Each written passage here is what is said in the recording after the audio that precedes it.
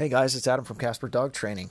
We have another episode of the podcast today, and I want to start off by thanking all of you for the support and surprising number of people that are subscribing, following, and listening across multiple different platforms like Anchor, iHeartRadio, Apple Podcasts, Google Play Music, Spotify, and SoundCloud as well. If you do have a moment and you can spare a couple of bucks, and when I say a couple of bucks, it's only a couple of bucks per month. Sponsor me by going to anchor.fm/Adam-Casper, and you can look at the sponsorship options where there's a section there where you can click on.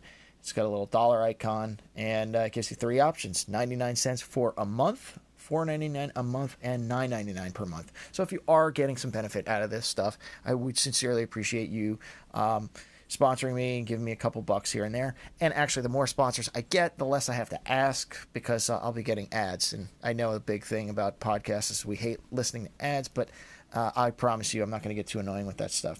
Anyway, if you need my services, a little bit beyond the scope of this podcast, I think the best way to do that right now is online training. So go to www.casperdogtraining.com/book-online. And right during that section, there is online dog training. You click on that, you select the date and time, you pay your money, and boom, 12 hours later or less in some cases, we can be face-to-face, and I can see you and your dog and give you the full gamut of whatever troubleshooting we're going to be doing.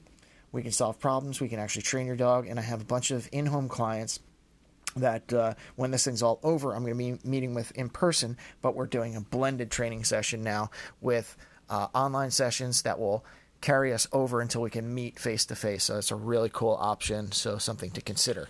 So, guys, today we are going to talk about resource guarding. Resource guarding, and this is probably one of several episodes we'll have to do on resource guarding. But I wanted to talk about some of the ritualized behaviors you might see in a dog that's about to have an issue with resource guarding. And right now, I'm not even going to be talking about how to necessarily correct that, but I think it's one of those things it's important for us to realize that when dogs in other in canine society, let's put it this way, canine society, dogs relating to other dogs, they're using body language and behavior to basically show a ritual of behavior that indicates to the other dog what's going on. Now, this doesn't mean that every other dog has the secret decoder ring and really understands it, but I think it's important for a lot of people to understand what they are. And, what I can do is kind of cruise through some of these, and a lot of the stuff will make some sense, and we'll see. And also to diagnose your own dog. Does your dog have resource guarding, or are they territorial or protective? There's a whole bunch of different kinds of this, guys. So be patient. There's more than one episode coming on this topic. And later on down the road, I will get to separation anxiety. So first and foremost, looking at some of the aggression and cycle of aggression that comes out. And as it's referred to in an excellent book that I have by an author by the name of Jean Donaldson. She wrote a book called Mine, and it's the practical guide to resource guarding in dogs. In her book, she mentions 6 different things which are ritualized aggression behaviors. And you can, as I read these off, I'm not going to read the words because obviously, I don't want to do any copyright infringement here. But, the first part is the dog freezing up. You can see the dog basically become a statue for a second, and they're hovering over something, or they stop doing what they're doing, and you really do see the dog start to do what most dog trainers know as a hard look, or it's sometimes referred to as a hard eye. Listen, there's no mistake when you look at a dog and a dog's looking back at you when they're giving you hard eyes. You can see that they're unflinching, they're looking at you, and they're literally like waiting to pounce, it seems like. There's some other ways you might see your dog could be experiencing or could be signaling that they're going to they're going to guard their resources. And from Gene Donaldson's book, it's saying accelerated consumption. So if a dog has a pile of food, or it's their bowl, typically speaking, it'll be a bone or a food bowl is usually the number one resource that gets guarded. You'll see the dog just start gobbling up the food really fast. But you can also say that most of the time the dog is freezing up a bit. Their body becomes very stiff, and their eye line is literally like off in a very hard gaze, and it's a very eerie thing when you're looking at it, especially if you think about it and slow it down, or if you have a video of it. Clearly, another milestone or piece of ritualized aggression where the dog will repeat this stuff, and it's not that some dogs do all of these things that we're mentioning here from this book, but they do most of them, or all of them, is obviously growling, snarling, snapping, and then the last one would be considered an inhibited bite. Now, an inhibited bite, the interpretation, you can infer a lot of things from this, but the difference between an inhibited bite or a bite that's maybe like bilateral, or in some dog training circles, we have different levels. It's level 1, 2, 3 bite, and it basically indicates a grouping of severity. A soft bite basically means, or an inhibited bite, means the dog is biting, but their intent isn't to destroy flesh or really kill. And unfortunately, until you experience that, you don't really appreciate what that is. And for, I don't know, about 2 years, I had an interesting client had me come over for an issue with one of their dogs. And as I was training this dog and talking to the client, as the story goes, I moved towards an object that, first of all, I was not aware that the object existed, nor did I know where it was.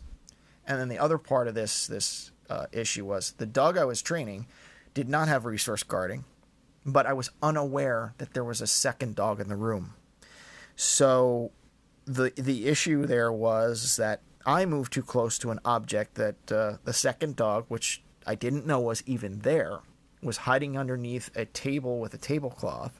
I moved towards it, and the dog popped out underneath the table and bit my hand. I could see when the bite was finished, and even for upwards of a year afterwards, I had the outline of the dog's mouth on the top of my hand, just above my knuckles, heading towards my wrist, because my hand was down at my waist.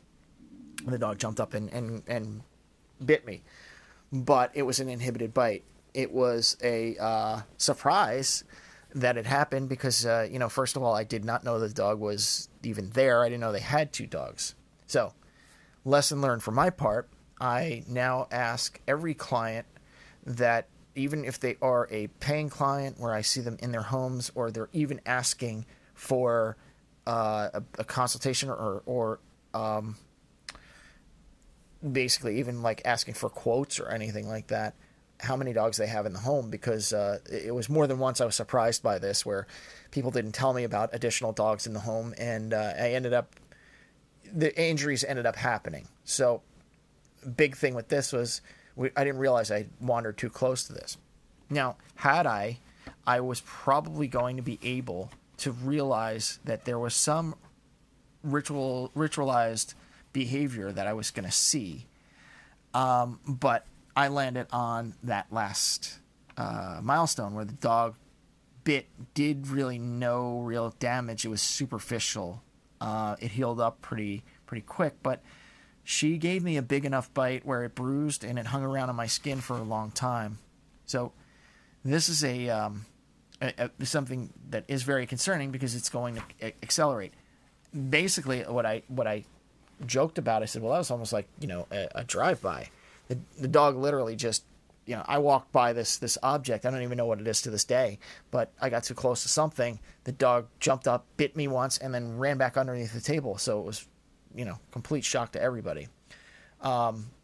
but that was, kind of part two of the conversation that those clients had. And, unfortunately, I reacted in a way that I was a little surprised and a little bit upset with these folks, and we didn't continue to do business after I finished that training session, because although it was an inhibited bite, it was severe enough. I mean, let's face it, I didn't know what was coming, and we didn't do business from there on.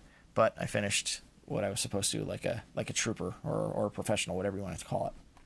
Now, these things we can see in a dog. We can see the dog start gobbling up their food. You can see them. You can hear them growl. You can see their face and snarl. And obviously, a snap, self-explanatory. You can see the dog air snap at you. They're shadow boxing with you at that point, and they're letting you know that you're too close and you could face the teeth. But if you miss all those different milestones, or you miss one of those milestones, chances are you're going to land on an inhibited bite. But the thing is with resource guarding is that the dog gets more and more comfortable with that behavior, and in a way finds it rewarding, so that they feel like they're doing a good job at protecting whatever resource they find is important. These bites escalate, and that's where both the owner of the dog and the dog itself gets into some mortal trouble, really. The dog could end up being euthanized. So it's a scary proposition. Anyway, this is only first part of several, and we have to talk about how to identify some of this stuff, the types of resource guarding, and I can mention those really fast. Food guarding is one object, so you're also talking about food, but you can be specific to a bed, a toy, a couch, a room, which is also blending into location guarding. Or the worst in my mind is guarding a human and guarding an owner. I have one former client that seems like she's had a couple of dogs that have had this issue, and it's something that I'm very, very concerned with. So that's why I remember this, and I'm recording this, so hopefully she can hear this too. So we're gonna have to talk about how to deal with it. Some things we can do. So I know there are certain things we can try, and also there's a whole bunch of different options on the table. But we do have to go through some history on how this works. Give you some samples, talk about maybe, types of resources, and, maybe the food bowl is mildly guarded, and you might get some of the hard stares or growls, but it won't escalate too far. But the bully stick or the pig ear or the bone, that might be something significant. Could be a bed.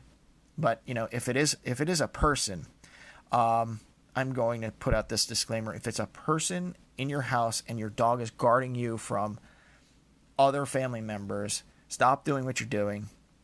Don't try and fix it by yourself, and get a professional in to help you. Because, I'm doing this for educational purposes. I'm not doing this so that people can solve their own problems 100%. I've been doing this for a very long time now, and professionally now I'm going on 4 years. On my own business, by myself. I'm telling you right now, if you have one of these issues, consult your vet, first of all. Talk to them about maybe getting in touch with an animal behaviorist and or a dog trainer that does have experience dealing with behavior modification when it comes to things like resource guarding, when it comes to things like separation anxiety and things like that. Because if you aren't dealing with one of those professionals, first of all, you might get the wrong person for the job, and that person could get injured, which that's never good. But also, too, you're running the risk of untreated, unwittingly, you have somebody come in your house, a guest, or, let's just even say a guy comes in to work on your cable or your internet, or an electrician or plumber or house painter comes in. This guy is totally unaware of the fact that your dog is aggressive because you're nearby their toy or their bone or their person or whatever, and gets bit, and you know what, you got a lawsuit on your hands, and chances are, if it's not the first time that it's happened, or the dog has some sort of history, the vet or the animal control might suggest euthanization. And before you do that, seek out professional help. You're not going to be able to solve this one on your own, and I don't care who you are. Personally, I had an issue with my current dog with separation anxiety, and I realized straight away I did my own research, and we struggled for a little bit, and my wife actually went outside and got a behaviorist specifically, and she has co-authored books with regards to behavior and stuff like that. So I firmly agree that, you know, even if you are a professional, you should consult somebody. But more importantly, if you're your average citizen, average person, that, you know, you've took your dog to do basic obedience training, and in all other instances your dog's fine, this is something you want to deal with, because you're dealing with a dog that actually wants to harm somebody else, or is afraid that if they don't protect their most valued object or most valued food source or person, that they're willing to go to the nuclear option in the canine world and actually use their teeth. But if their part of their ritualization ends up, you know, the soft mouth or the inhibited bite becomes a little less inhibited each time and makes it easier for the dog to do it each time, it's just going to escalate. And when it does escalate, unfortunately, those circumstances tend to be the worst possible victims, and it becomes the most tragic thing for the owner and the animal itself, for the dog itself. I mean, I can't think of anything worse than a kid, you know, a little toddler running around 2 to 4 years old that gets mauled by a dog just because the kid picked up a tennis ball and didn't think anything of it. And, you know, you got this sweet little yellow lab that's balled up on the couch sleeping until the kid touches the tennis ball, and then all of a sudden you have a tragedy on your hands. And it's a tragedy that keeps on giving. It's a tragedy that ends up with the dog being definitely traumatized and made worse by that circumstance. An owner that figures, I could deal with it on my own, or we'll just warn people. Don't. Take care of it. And I think if you talk to most dog trainers and you're struggling financially to come up with their rate, and you find a good one, talk to them. You know, try and get them on the phone, send them an email, and plead with them, because most of us, like myself, you know, I'm not trying to say I'd give away my services for free, but I would rather save a dog's life, save a child's body from harm, or elderly person, and, you know, basically make the issue better so that the dog can have a happier life, because the dog is actually suffering, and we need to take care of that. So this is one of the shorter podcasts, first episode of a series of stuff on resource guarding. Trying to break them down into bite sizes. So there's the things you need to look at. The episode prior to this, we talked about desensitizing the dog to the muzzle. And in resource guarding, I think one of the ways we can effectively start desensitizing the dog to getting close to a resource, or someone handling a resource, or being around a resource, is protecting the dog and protecting yourself and your family by putting a muzzle around on the dog, but working with a professional so that you can guide the dog into the appropriate behaviors, and you're not risking injury to yourself or the trainer or anybody else in the home. Plus, you're giving the dog the opportunity to express themselves, and you can see the escalation of everything I just mentioned with the ritualized behavior. So with that, guys, I appreciate you listening to the podcast. You know, again, if you need some direct dog training, please go to my website at www.casperdogtraining.com. Casper is spelled Casper. And if you go to /book online, right there you're going to see online dog training, and that would be a great way to go. If you can't do that, then book a free consultation over the phone, and I'd be happy to talk to you about that. And even if we're not local, I can help you look up some resources in your area to get the appropriate expertise to come in and talk to you and help start treating your dog. But, aside from that, you can obviously go to your vet and start talking and open up the dialogue that way. Anyway, everyone, thank you so much for your time, and hope you all stay safe, stay home, wash your hands, and be well. Take care.